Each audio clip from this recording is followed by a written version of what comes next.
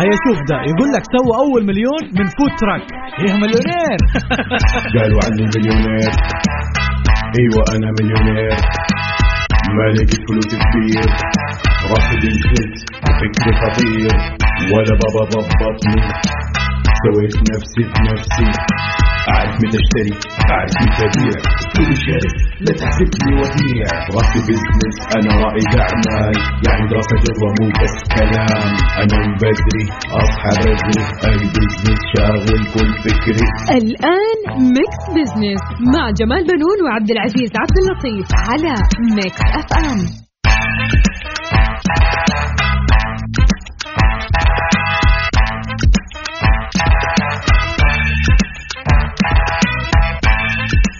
أهلا ومرحبا بكم مستمعينا، أنا جمال بنون أحييكم من ميكس اف ام وبرنامج ميكس بزنس. طبعا نرحب بزميل يوسف برغلان الذي يشاركني التقديم. مرحبا يوسف. أهلا وسهلا أستاذ جمال، حياك الله وحيا الله المستمعين. أكيد في هذا البرنامج اللي يجيكم بكل أسبوع في نفس التوقيت من 2 ل 3 نتكلم فيه دائما عن القضايا الاقتصادية ونبسط رؤية 2030 ومشاريعها بحيث أن تكون يعني أسرع فهم وهضم زي ما يقولوا. صحيح الحقيقة يوسف. خلينا نتكلم شوية عن موجة الأمطار اللي بنعيشها احنا في مختلف المدن السعودية ومنها جدة، صح ولا لا؟ بالتأكيد. ويبدو انه احنا حنشهد يعني بداية فصل الشتاء ولا كيف؟ خلاص هذا التغيير اللي يقول لك اهلا حي الله يعني الشتاء. إيه. واللي يجي مع الشتاء طبعا اهلا وسهلا فيه. صحيح.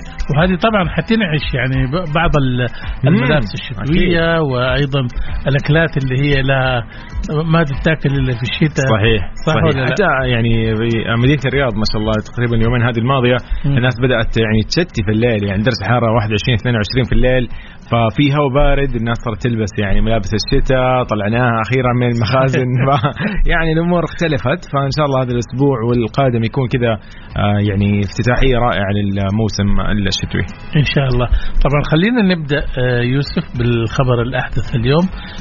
بلغ مجمل قيمة الاستثمارات التي تمت في مؤتمر مبادرة مستقبل الاستثمار السابع بلغت نحو 18 مليار دولار في مختلف القطاعات، من ضمنها إعلان صندوق الاستثمارات العامة عن شراكته مع شركة بيرلي الإيطالية لصناعة الإطارات لتصنيع مصنع للإطارات في المملكة، كما وقعت شركة أكوا باور مع البنك الأوروبي للإنشاء والتعمير وصندوق أوبك للتنمية الدولية اتفاقية تمويل لمشروع طاقة الرياح بقدرة 240 ميجاوات في أذربيجان. جميل جدا. أيضا شهدت أعمال مؤتمر مبادرة مستقبل الاستثمار أو مستقبل الاستثمار في نسختها السابعة بحضور أكثر من 6000 مشارك من أكثر من 90 دولة، حيث سلط المؤتمر الضوء على عدد من المواضيع، من ضمنها طبعا تطورات في الاستثمار في التكنولوجيا في الفضاء والطيران، أيضا التكنولوجيا الحيوية والأمن السيبراني، علم الروبوتات ورأس المال الاستثماري والشركات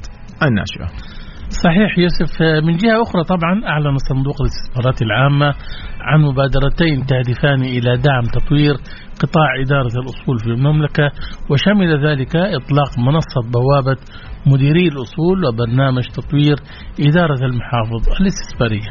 جميل. أيضا تشمل مبادرة بوابة مديري الأصول أنه يطلقوا منصة رقمية جديدة راح تكون بمنزلة قناة للتعاون بين الصندوق ومدير أو مديري الصناديق، كما راح تتيح هذه طبعا المنصة تبادل بيانات بين الجانبين بشكل آمن، وأنها أيضا تعزز من التواصل، وأنها ترقمن عمليات كثيرة تشغيلية استثمارية وغيرها، راح تهدف لتطوير نمو بيئة الأعمال الخاصة بقطاع إدارة الأصول عن طريق استكشاف الفرص وتسهيل التعاون بين الصندوق وسائر مديري الصناديق.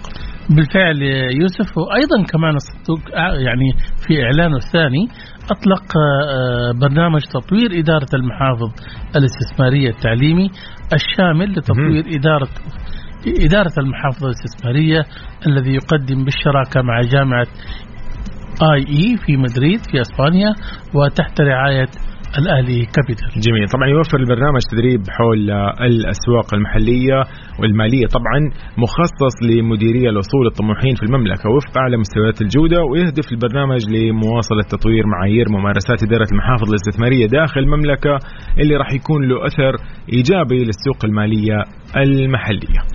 وأيضا هناك خبر آخر. طبعا كشفت وزارة الاستثمار المستندات المطلوبة والشروط والقيود المعتمدة لتقديم خدمة الترخيص التجاري للمنشآت الأجنبية بنسبة 100% التي ترغب في ممارسة نشاط تجارة الجملة والتجزئة في السعودية أو التجارة الإلكترونية. أكدت طبعا وزارة الاستثمار أنه يلزم تقديم صورة تسجيلات تجارية للمنشأة المشاركة في 3 أسواق إقليمية وعالمية على الأقل، ومصدقة من السفارة السعودية، بالإضافة لقوائم مالية لآخر سنة مالية للشركة، طالبة الترخيص طبعا أن يكون مصدق من السفارة السعودية.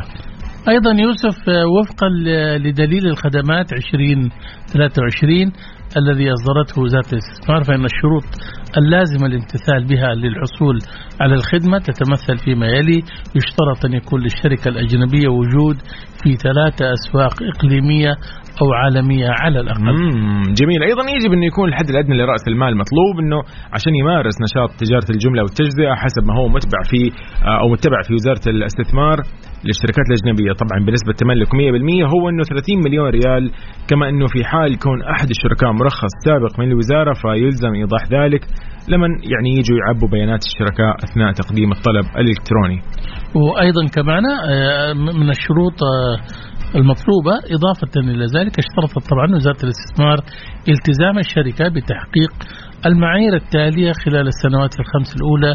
تلتزم الشركة بنسب توظيف السعوديين وفقا لما تحدده وزارة الموارد البشرية والتنمية الاجتماعية، ووضع وتنفيذ برنامج لتوليهم وظائف قيادية جميل. في السنوات ال5 الأولى وضمان استمرارها. كما تلتزم الشركة بتدريب 30% من الموظفين السعوديين. هذه النقطة جدا رائعة وضروري أن احنا أمانة ما نمر عليها مرور بسيط. بالتأكيد، لأن اليوم الهدف من يعني استقطاب الاستثمارات الأجنبية، وأنك أنت كمان تعطي فرصة لأبناء بلدك صحيح. في العمل وفي التدريب وفي التأهيل، بحيث أنك حتى هنا نتكلم هنا عن المناصب القيادية. يعني دائما نسمع إنه يقول لك يعني كثير نسمع برا أو أي يعني في أي أو زمان خلينا نقول إنه فعلا تلاقي المستثمر لا هو كان يبي يمشي شروطه. لا الآن هذا أمانة يعني وزارة الاستثمار يعني أبدعت في هذه الشروط، واللي ما لها يعني أكيد من يعني أمور في المستقبل راح تظهر كثير. طبعا ضمنت شروط القيود إنه تلتزم الشركة بأحد الخيارين، إنها أول تلتزم مثلا باستثمار مبلغ لا يقل عن 300 مليون ريال، ويحتسب من ضمنها 30 مليون ريال رأس المال النقدي للشركة على مدى 5 سنوات تبدأ من تاريخ حصول الاستثمار أو حصول على الترخيص الاستثماري. أيضا الخيار الثاني تلتزم الشركة باستثمار مبلغ لا يقل عن 200 مليون ريال، يحتسب من ضمنها 30 مليون ريال رأس المال النقدي للشركة على مدى 5 سنوات تبدأ من تاريخ الحصول على الترخيص الاستثماري، بالإضافة لتحقيق واحد أو أكثر من المتطلبات التالية في خلال السنوات ال5 الأولى. جدا رائع الحقيقة. يعني هذه الشروط واضحة جدا، وأيضا كمان يعني غير معقدة بالنسبة للمستثمر الأجنبي. بالعكس مرنة جدا، أنت ما فرضت عليه 100%، أنت قاعد تفرض عليه يعني شروط بسيطة وواضحة جدا. يعني إذا أنت جاء تستثمر أنت في النهاية ربحان كمستثمر صح. لا نحن برضو لازم نربح، المجتمع يربح، الموظفين أو الناس اللي تبحث عن وظيفة أيضا تربح، فبالعكس شيء رائع وجدا جميل. طيب نحن ما راح نروح لبعيد أستاذ جمال، راح يعني نرجع للفقرة الجاية نتكلم فيها عن فقرات البرنامج. اليوم عندنا سؤال مطروح على منصة اكس على المواقع التواصل الاجتماعي، راح نسأل فيه يعني أشياء كثير اليوم، فخليكم معنا في ماكس بزنس.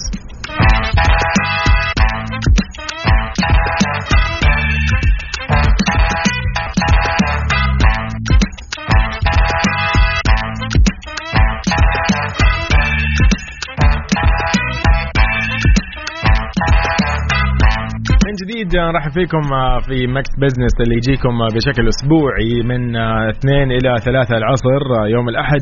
يعني دائما يوم الأحد مميز كذا وعملي، وكل الأشياء اللي فيه دائما اقتصادية، شغل، مهام. لكن انت عارف يعني يوسف إنه دائما بداية الأسبوع مهم جدا، وخاصة البرامج الاقتصادية تكون دسمة. ليش؟ لأنه أول شيء تعطيك هي يعني قراءة خلال ال5 الأيام اللي جاية، وأيضا إيش اللي صار خلال الأيام اللي جاز أنت اليومين اللي راحت شايف صحيح. فبالتالي هو بياخذ زبدة من المعلومات. صحيح. لا وبالفعل أصلا ماكس بزنس يعني خفيف ولطيف جدا، يعني كل اللي يسمعونا أكيد عارفين هذا الشيء. صح إنه عندنا ما شاء الله فقرات كثيرة، ولكن كل فقرة يعني لها مكانها ولها يعني زي ما يقولوا قيمتها المميزة. ميكس بزنس طبعا في فقرة على السريع نستعرض فيها أبرز الأحداث والأخبار الاقتصادية، وفي فقرة حسبة ونسبة سؤالنا مطروح على مواقع التواصل الاجتماعي على منصة إكس، قاعدين نسأل فيها حساب ميكس طبعا، نقول فيها انه لو عندك وامامك فرصتين للعمل ايش اللي راح تختار؟ في عندنا اكثر من خيار. الخيار الاول في نفس المدينة براتب اقل، سواء الخيار الثاني مدينة اخرى براتب اعلى، الخيار الاخير اختار الافضل والانسب. والله شوف، خليني انا اقول لك عن رايي انا. تفضل. اليوم لو جاني عرض كويس في غير مدينتي يغطي لي تكاليف الإقامة إذا كنت حاسكن في حستقل في بيت لوحدي، صح ولا لا؟ صحيح. وأقعد حكون بعيد عن أهلي، فبالتالي إذا كان الراتب مغري جدا أنا أقول لك أوكي حلو. شايف منها هي تجربة وظيفية إنك أنت تترك مدينتك وتنتقل إلى مدينة ثانية، تكتشف مكان جديد، تعيش حياة جديدة. فبالتالي يعني حتبدأ حتلاقي نفسك يعني ما أدري، هذه يعني أنا أشوفها يعني فرصة للإبداع. صح. يعني أنا برضو نفس الشيء في تعليق لكن من واحد من الأصدقاء يقول إنه يختار الأفضل أوكي راح نتكلم أكيد فيها كثير، ولكن هو يقول لك يختار الأفضل والأنسب عشان يقول لك التدرج، إنه في المنطقة الفلانية هذه مثلا فيها مثلا الهيد كوارترز أو أيا كان اسمها اللي هي يعني لكل شركة لها مقر، كل مقر الشركات موجودة مثلا في المكان الفلاني، فقال أنا أرضى بزيادة 1000 ريال ما عندي أي مشكلة، أهم شيء إنه تفتح لي فرصة هناك لشركات ثانية، أعرف العمل، أعرف السوق، أتطور. فيعني والله في كثير من الأشياء. فنحن اليوم هذا سؤالنا نسأل فيه، نقول لو عندك فرصتين عمل قاعدين يقولوا لك مثلا اختار يعني شيء منهم، واحد يقول لك في نفس المدينة براتب أقل أو مدينة أخرى براتب أعلى، أو إنك تختار الأفضل والأنسب. ولكن خليني أقول لك حاجة، لنفترض مثلا إن أنا أخذ 3000 ريال في جهة ما وجاني عرض ب4000 في شركة صغيرة في نيوم. جميل. شايف؟ ورغم إنه الفرق 1000 ريال. صحيح. لما تيجي تحسبها ترى أنا خسران. أكيد. صح ولا أكيد. لا؟ لأنك حتروح تدور بيت وتسكر وتقعد وتصرف مصاريف وكل حاجة. صح. وتيجي أسبوعيا عشان تزور أهلك مثلا. وهذه الحالة. وبالتالي هذه التكاليف. ولكن أروح عشان إني إيش زي ما أنت قلت إنه ممكن تجيني فرصة هناك أدور على شركات موجودة. صح. شايف؟ هو استغل العمل ده على أساس إنه يبحث عن مكان أفضل. ولا أنت إيش رأيك؟ لا هو فعلا هذا اللي صار معه ما شاء الله. صديقنا هذا يقول وصل لمرحلة أفضل وترقى ووصل لشركة أو يعني لقطاع جدا مهم هناك. فأحس فعلا إنه في أشياء الواحد ممكن لو يفكر فيها في الأنسب يعني تطلع أفضل. ولكن بالنهاية أنت شاركني برأيك وتعليقك على يعني هذا السؤال، وأيضا تقدر تطرح لنا أي سؤال على الواتساب على 0548811700. اليوم في فقرة أهل الثقة نستضيف الدكتورة تهاني البحسين، عضو جمعية الاقتصاد السعودية وباحثة في الإعلام الاقتصادي من الرياض. راح تكون معنا هاتفيا ونتكلم عن الأثر الاقتصادي والسياحي لتنظيم السعودية العام القادم بطولة كأس العالم للرياضات الإلكترونية. شيء جميل لكل الجيمرز، كل محبين طبعا هذا يخلي كل أنظار العالم خاصة يعني فئة الشباب، الفئة اللي أنت أصلا يعني مهتم جدا فيها. صحيح. فعلا كلهم يعني حتكون نظرتهم للسعودية وحتكون يعني في الأخير حتكون السعودية هي مركز الإبداع في الرياضات الإلكترونية. بالفعل. أيضا في فقرة سبوت لايت راح نستضيف الأستاذ طارق جمال حريري، رئيس لجنة ريادة الأعمال في غرفة تجارة وصناعة مكة المكرمة، ضيف في الاستديو للحديث عن برامج وخطط لجنة ريادة الأعمال في غرفة تجارة وصناعة مكة المكرمة. كل هذا دائما وأكثر في حلقة ميكس بزنس لليوم.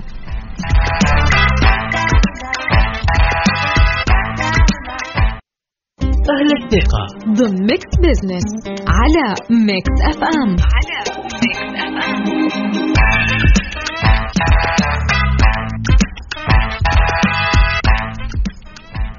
عدنا لكم من جديد مستمعينا في ميكس بزنس، طبعا معي زميل يوسف الغلاني. مرحبا يوسف. يا أهلا وسهلا، مساء الخير.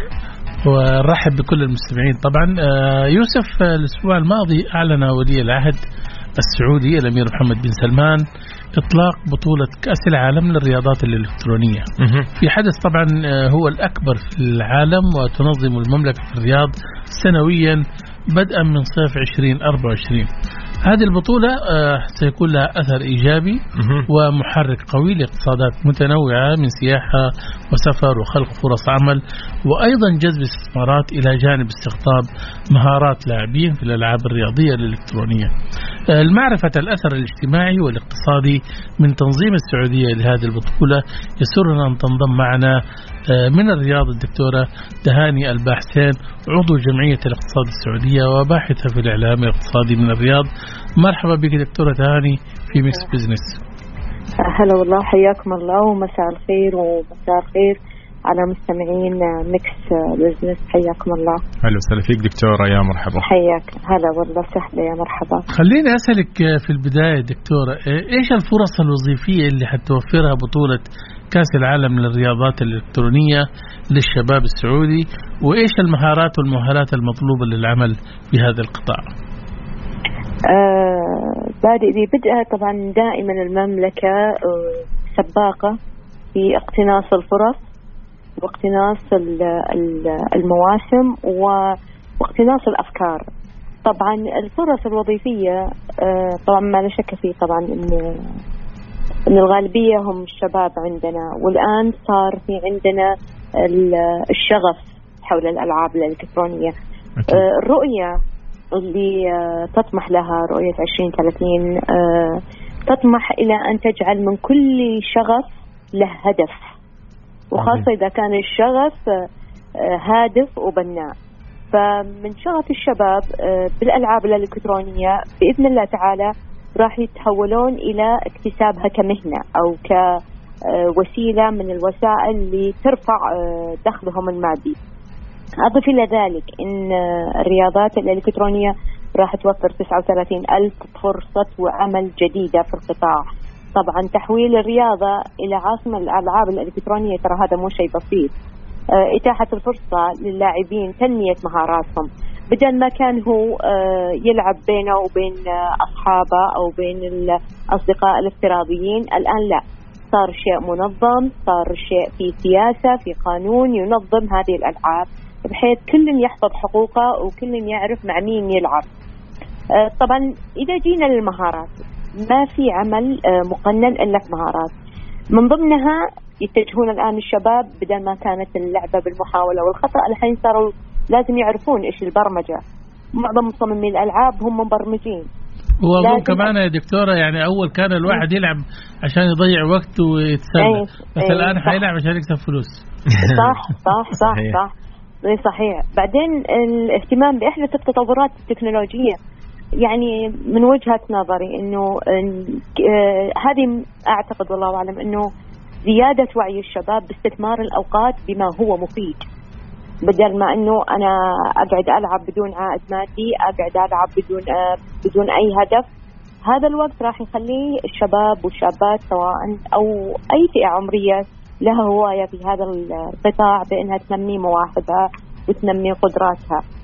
زيادة الدخل للشباب، سد وقت الفراغ بما هو مفيد. أعتقد هذه رؤية تطمح لها رؤية المملكة 2030، خاصة بعد إنها مؤسسة غير ربحية، وهذا الشيء ترى جاذب ومحفز لجميع القطاعات سواء القطاعات الداخلية أو القطاعات الخارجية. جميل. دكتورة تهاني، أيضا اليوم لو من وجهة نظرك أكيد الفرص الاستثمارية اللي ممكن اليوم تصنعها هذه البطولة، إيش أهم التحديات أيضا والفرص اللي ممكن تواجهها هذه الصناعة بنفسها؟ طبعا إنه اللي عارفين أنها راح تكون في فصل الصيف، ودائما إنه فصل الصيف إنه يعني على أساس إنه جو المملكة ممكن يكون حار وجو الرياض بالذات يكون حار، لكن الفرصة اللي راح إحنا الرياضات راح تعمل فيها اللي هو جذب السائحين، جذب اللاعبين، مو بأي يعني أي فئة ترغب في التطوير. وأعتقد رؤيتهم للمملكة راح تجعل منهم تفكير خلاق في إنهم ممكن أو بالتأكيد راح يبتكرون ألعاب إلكترونية تسهم، يعني هذا الشيء أنا ما أجزم فيه، تسهم في نشر ثقافة المملكة. كيف إنه لابد ما يقتنصون رسمة، صورة، فكرة من بيئة المملكة، خاصة إذا كانوا في مبرمجين أو مصممين راح يجون. أضف إلى ذلك إنه القاعات اللي راح تقام فيها تلك الألعاب راح تكون مغلقة، ودائما القاعات المغلقة تكون فيها وسائل جذب للترفيه والمساعدة على أنه اللاعبين أو المشاهدين يكونون في بيئة مريحة وجاذبة. ثاني شيء اللي دائما نحن نقوله قطاع الفندقة أو دور الضيافة راح يرتفع. أضف إلى ذلك القطاعات مثلا المواصلات، المقاهي، المطاعم راح ترتفع نسبة الدخل فيها وراح تكون نسبة التشغيل فيها عالية. ما راح تكون العملية بس فقط للألعاب، راح تنعكس كذلك على الجمهور اللي ما راح يكون داخل الألعاب الرياضية ولا قد يكون لديه الرغبة فيها. هذا اللي أنا يعني أستشعره وأحسه. دكتورة أكيد يعني هنا أنت تطرقت أيضا لنقطة أنه هو راح يكون أكيد في الصيف، وأنا أيضا أرى أنه أستاذ جمال أكيد توافقني يمكن رأي أنه أغلب العالم يعني اتفقوا على إجازة الصيف، فأظن أنه هذا بالعكس هو توقيت مناسب وما في يعني أنه عشان الحر وكذا. في النهاية حضرتك أيضا قلت أنه راح تكون صالات مغلقة، والصالات المغلقة أيضا الجمال فيها أنه فيها زي الورش، ففيها مجال للإبداع. فمثل ما تفضلت يعني كلام ما نزيد على كلامك، بالعكس يعني أنا أتفق مع هذه النظرة. يعني طبعا ما يعني من التحديات اللي بعض ممكن قد يطلقها البعض انه كيف راح يكون العاب وراح تيجي جهات خارجيه تشارك، او قد تكون ترى ممكن انها تنظم وان البيئه قد تكون غير محفزه خاصه الجو، لكن ما في شيء اسمه تحدي. صحيح. ما في شيء يقف امام الرغبه ويقف امام الشغف.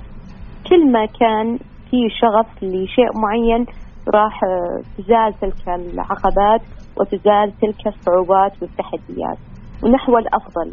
طبعا مع بداية عام 2024 راح تكون طبعا ستكشف طبعا مؤسسة كأس العالم للرياضات الإلكترونية مزيد من التفاصيل اللي مرتبطة بالبطولة وآلية المشاركة، وأعتقد راح يكون هذا عنصر شغف لدى الشركات والمؤسسات الخارجية وحتى الداخلية في التعرف على آليات المشاركة. طيب دكتورة، خليني أسألك يعني اليوم يعني هناك يعني رغبة في تحقيق مساعي استراتيجية في قطاع الألعاب والرياضيات الإلكترونية، وأنه ممكن تساهم هذه الاستراتيجية في تحقيق أكثر من 50 مليار طبعا للناتج المحلي بحلول عام 2030. انت كيف شايفه انه هذا ممكن يتحقق؟ طبعا استكمال الانجازات المستمره اللي حققها موسم الجيمر في نسخته الاولى والثانيه. طبعا هذا شيء مثل ما تقول الدعايه الغير موجهه، على فكره في انواعين، مثلا دعايه موجهه ودعايه غير موجهه. الدعايه الغير موجهه اللي هي قد تطرح عن طريق الانجازات، عن طريق مثلا مثل ما يقولون الافعال، وليست انك بالبهرجه اللون والكلام المنمق. هذه يسمونها الاعلانات الاعلامي الغير موجه بالطريقه المتعارف عليها.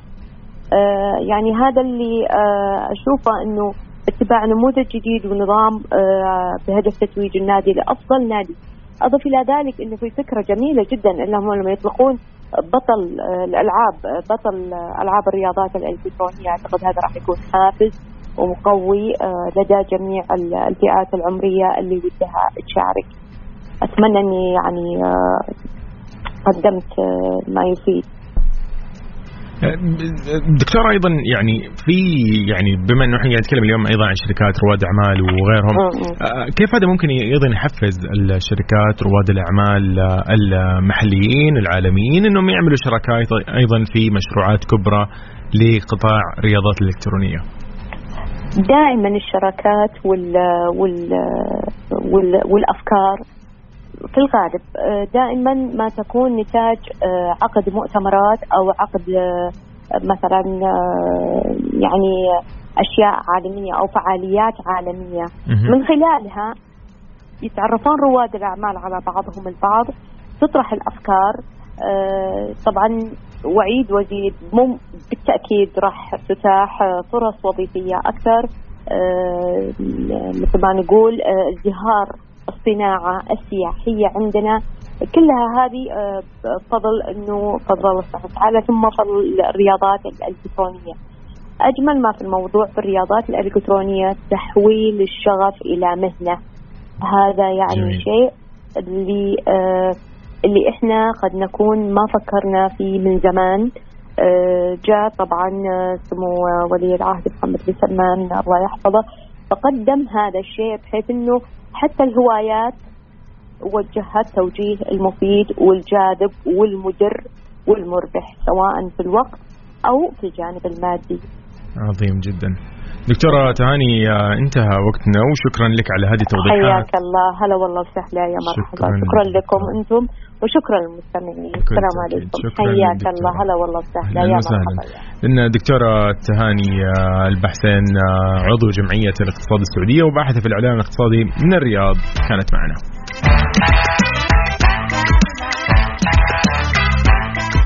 أهل الثقة ضمن ميكس بزنس على ميكس اف ام.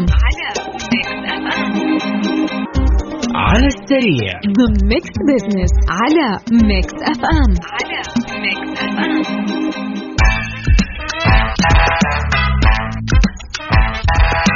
من جديد عودة بعد هذا الفاصل، وحي الله الجميع في ميكس بزنس اللي يجيكم من 2 ل 3 بكل يوم أحد. اليوم يعني أحد أهم الأخبار الاقتصادية راح نتكلم عنها أيضا عن توقع وزير الاقتصاد والتخطيط الأستاذ فيصل إبراهيم نمو الناتج المحلي الإجمالي للمملكة في 2024 بنسبة بين 4 إلى 5%، مؤكد نمو الاستثمار بشكل كبير عام 2022 مع استمراره بين 7 إلى 9% العام الجاري. طبعا الأرقام هذه مفرحة الحقيقة يوسف. أيضا الوزير قال في تصريحاته أن نمو الأنشطة الاقتصادية غير النفطية بالمملكة قد يتراوح بين 5 إلى 6% خلال العام الجاري، مضيفا توقع أن تنمو الأنشطة غير النفطية بنسبة ما بين 5 إلى 7% العام المقبل. طبعا عن القطاعات اللي راح تقود نمو الأنشطة غير النفطية خلال العام المقبل، قال وزير الاقتصاد والتخطيط إذا نظرنا للربع الثاني من هذا العام نجد أن الأنشطة غير النفطية نمت بنسبة 6.1%، ولو تعمقنا راح نجد أن الخدمات اللي تم تصديرها هي الأعلى نموا، في مقدمتها السياحة اللي نمت تقريبا بنسبة 135% على أساس سنوي. وتوقع أيضا الوزير استمرار نمو القطاعات التي لديها علاقة بالسياحة، موضحا أنه من المتوقع أن نرى نموا أكبر في القطاعات التي لها علاقة بالصناعة واللوجستيات والتعليم والتقنية والبحث والابتكار، أيضا لاستدامة التنوع الاقتصادي. أيضا أضاف أنه راح يكون لدينا تنوع في النشاط السياحي والترفيه والرياضة والثقافة، وجميع القطاعات اللي لم تكن موجودة سابقا راح تخلق نمو في القطاع غير النفطي، وتكون طبعا أو تكون بنية تحتية لجذب المواهب والزوار ليدعموا نمو الأنشطة غير النفطية. الوزير أيضا كشف عن نمو التوطين بقطاع الصناعات المرتبطة بالدفاع من 4% قبل رؤية 2030 ووصلت إلى 15%، منوها بأن الصناعات الثقيلة ومنها صناعة السفن تساعد في تمكين الصادرات غير النفطية. جميل جدا، يعني هذه من ناحية فهذا شيء مبشر أمانة. وأيضا يعني نتكلم هنا كان يعني إيجابي أكيد، حتى يعني اليوم كان كلام مكثف إنه مو بس إنه عن غير أو الاقتصاد غير مثلا النفطي أو غيره، لا اليوم كان عن السياحة، الترفيه، الرياضة، الثقافة، شيء كان يعني ما كان موجود زمان بالفعل. إذن فاصل بسيط وبعدها مكملين أكيد. ضيفنا بعد شوي الأستاذ طارق جمال حريري رئيس لجنة ريادة الأعمال في غرفة تجارة وصناعة مكة المكرمة ضيف في الاستديو.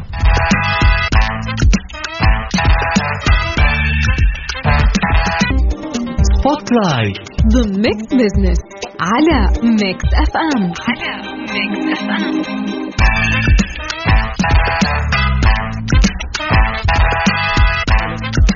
أو أهلا بالجميع من جديد. أهلا وسهلا فيكم في ماكس بزنس. رحب بالأستاذ جمال بنون.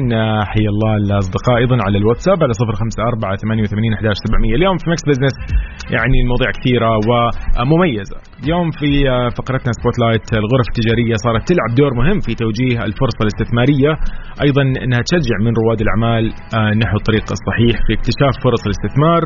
غرفة تجارة وصناعة مكة المكرمة واحدة من أقدم الغرف التجارية وربما من الأوائل في السعودية والعالم العربي، لها إسهامات متعددة وكثيرة. اليوم راح نتعرف على مهام لجنة ريادة الأعمال في غرفة مكة المكرمة، وأكيد يسرنا للحديث أكثر أن ينضم معنا في الاستديو الأستاذ طارق جمال حريري رئيس لجنة ريادة الأعمال في غرفة تجارة وصناعة مكة المكرمة. أهلا وسهلا فيك أستاذ طارق. الله يحييك يا أستاذ يوسف، وأهلا وسهلا بالسادة المستمعين. يا مرحبا فيك أستاذ طارق. اليوم في ماكس بزنس يعني نبدأ نتكلم معك عن أهم البرامج والمبادرات اللي تقدمها غرفة مكة إنها تدعم رواد الأعمال في مختلف المجالات والقطاعات. طيب بسم الله الرحمن الرحيم. طبعا غرفة مكة المكرمة زي ما أنت قلت إنه هي غرفة رائدة ومن أقدم وأعرق الغرف التجارية في المملكة العربية السعودية يمكن في العالم العربي. لجنة ريادة الأعمال في الغرفة التجارية في مكة المكرمة مع مركز ريادة الأعمال عندهم برامج ومبادرات على مدار السنة. يمكن أقرب مبادرة عندنا حاليا أسبوع ريادة الأعمال اللي راح يكون في الفترة من 13 ل 15 نوفمبر. عظيم. حيكون عندنا مبادرة لمدة 3 أيام عبارة عن ورش عمل، جلسات استشارية، قصص نجاح، معرض مصاحب للمشاريع الريادية اللي موجودة في مكة المكرمة. موجودة معنا جهات أيضا جهات رسمية، جهات تمويلية. فهذه الملتقى راح يكون يعني حاضنة أو ملتقى يجمع رواد الأعمال بالجهات الرسمية بالجهات التمويلية. هذه إحدى المبادرات اللي موجودة عندنا حاليا.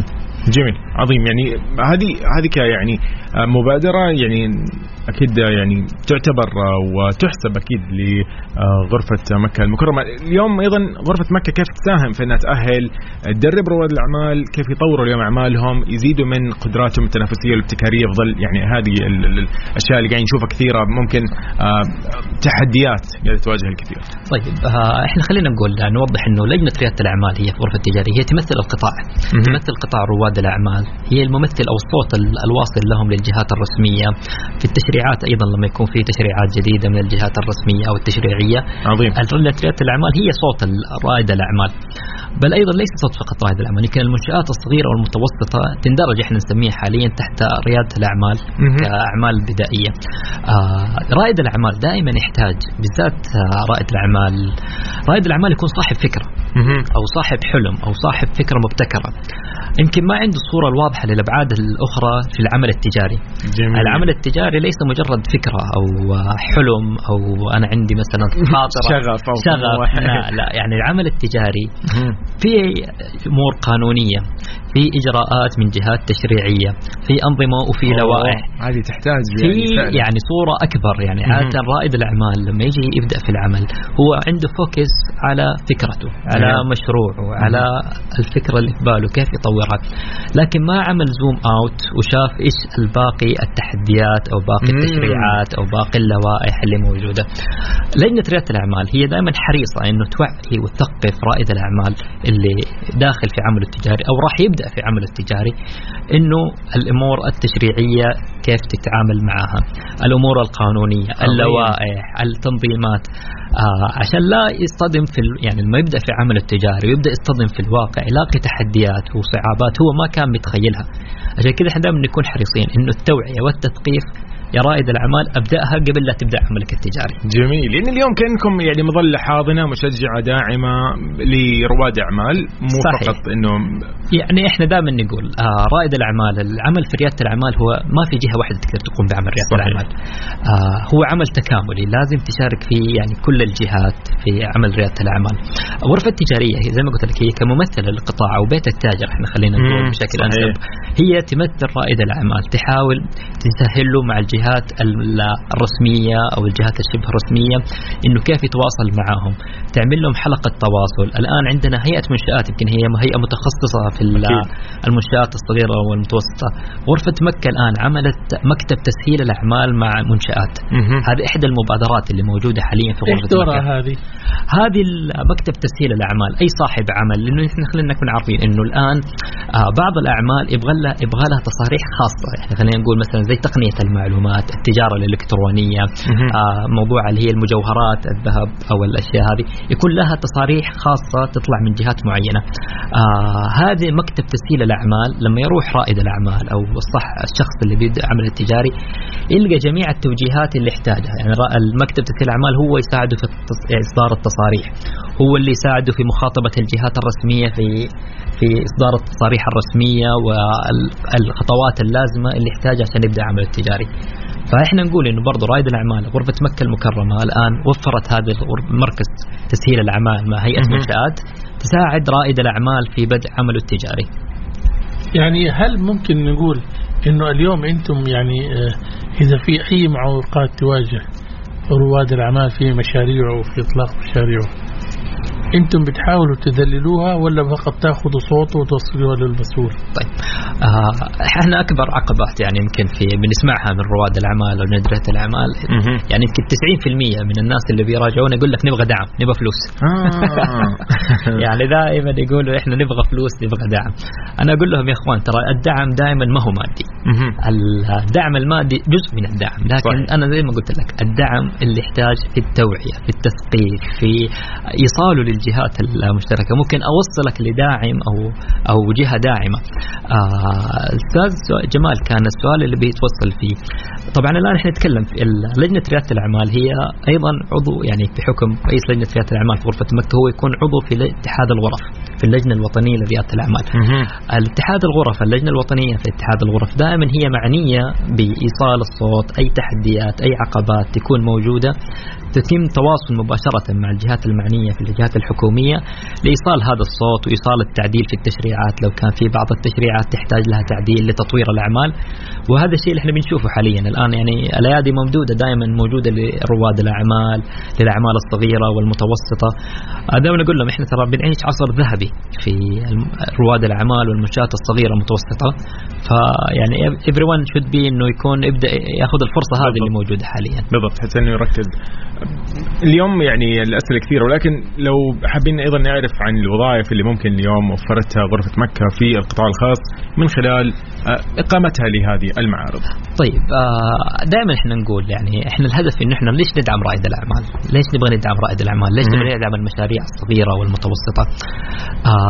رائد الأعمال وخلق المشاريع المتوسطة الصغيرة تدعم يعني أكثر من 70% في التوظيف في الإحصائيات. يعني في بعض الدول توصل عندها 70% مبني التوظيف على المنشآت الصغيرة والمتوسطة. فهذا أعتقد يمكن من الأهداف الأساسية للرؤية 2030، وأيضا اللي بموجبه صار منها هيئة منشآت إنه هي كيف تنمي وجود المنشآت الصغيرة والمتوسطة، وليس فقط إنه وجود منشأة صغيرة أو متوسطة كفاية، بل الاستدامة. هذه المنشأة مو إنه تفتح وبعد سنة يكون عليها هيكل واضح، صحيح، وإنه يكون ما أقول سنة يكون عليها مديونيات وعليها قضايا وعليها قضايا من البيت. غرفة مكة عندها مركز التوطين الخاص بغرفة مكة المكرمة، دائما بتصير ملتقيات بشكل دوري للتوطين الوظائف. عندنا قاعدة بيانات متكاملة، يعني أي صاحب عمل أو جهة راغبة في التوظيف إحنا عندنا قاعدة بيانات متكاملة للناس الباحثين عن العمل.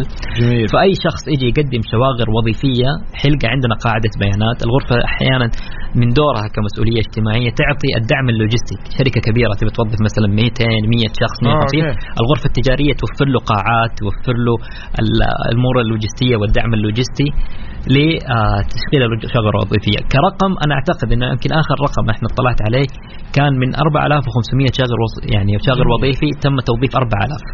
جميل. طب خليني أسألك، يعني اليوم أنتم في مكة واحدة من أهم الغرف التجارية يعني في السعودية، ما حاولتوا إنه مثلا يكون عندكم مشروع تجمعوا فيه رواد الأعمال في العالم الإسلامي مثلا أو في العالم العربي، تكونوا مركز ريادة؟ صحيح. يعني مكة الله يشرفها ويعمرها هي قبلة العالم الإسلامي لكل المسلمين، وفي طموح إنه تكون مكة المكرمة أيضا هي قبلة للعالم التجاري في العالم الإسلامي. عظيم. غرفة مكة بالشراكة مع غرفة المدينة والغرف الإسلامية، اتحاد الغرف الإسلامي، أطلقت أو دشنت مبادرة منافع. من ضمن مبادرة منافع اللي هي تجمع الغرفة مكة وجدة والطائف، والآن انضمت إليها أيضا المدينة، إنها هي تكون حاضنة لتوجه العالم الإسلامي في العالم التجاري. إحنا نطمح إنه بإذن الله مكة المكرمة في القريب العاجل يكون فيها أكبر منتدى في العالم الإسلامي لريادة الأعمال، وليس فقط في ريادة الأعمال. يعني إحنا خلينا نتكلم نقول برضو كل ما يتعلق في الأشياء المرتبطة بالعالم الإسلامي، المنتجات الحلال، عندنا السياحة الدينية. فإن شاء الله إحنا نطمح إنه مكة تكون هي الحاضنة وهي المنبر، وزي ما أقول هي المأذن اللي يطلع منها، وتكون هي الجاذبة لكل ما يتعلق في العالم الإسلامي في موضوع الأعمال. بكل تأكيد.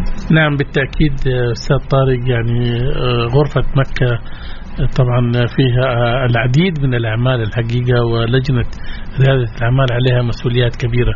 أستاذ طارق انتهى وقتنا، نشكرك على المعلومات المهمة اللي تحدثت عنها، شكرا لمشاركتك معنا. العفو، والله يعطيكم العافية جميعا. شكرا للسادة المستمعين. شكرا لك أستاذ طارق. ضيفي اليوم ضيفنا في الاستديو الأستاذ طارق جمال حريري، رئيس لجنة ريادة الأعمال في غرفة تجارة وصناعة مكة المكرمة. لا تروح لبعيد، اليوم موضوعنا أيضا مستمرين فيه، موجود على منصة إكس على حساب مكس اف ام. قاعدين نسألكم فيه لو كان عندكم عرضين وظيفية إيش راح تختار؟ إما راتب أعلى ومدينة مختلفة، أم راح تختار المكان الأفضل بالنسبة لك، أو بحسب يعني رغبتك أنت؟ شاركنا في أكيد هذا التصويت على حسابنا مكس اف ام. كاملين بعد شوي. حسبة ونسبة ضمن ميكس بزنس على ميكس اف ام.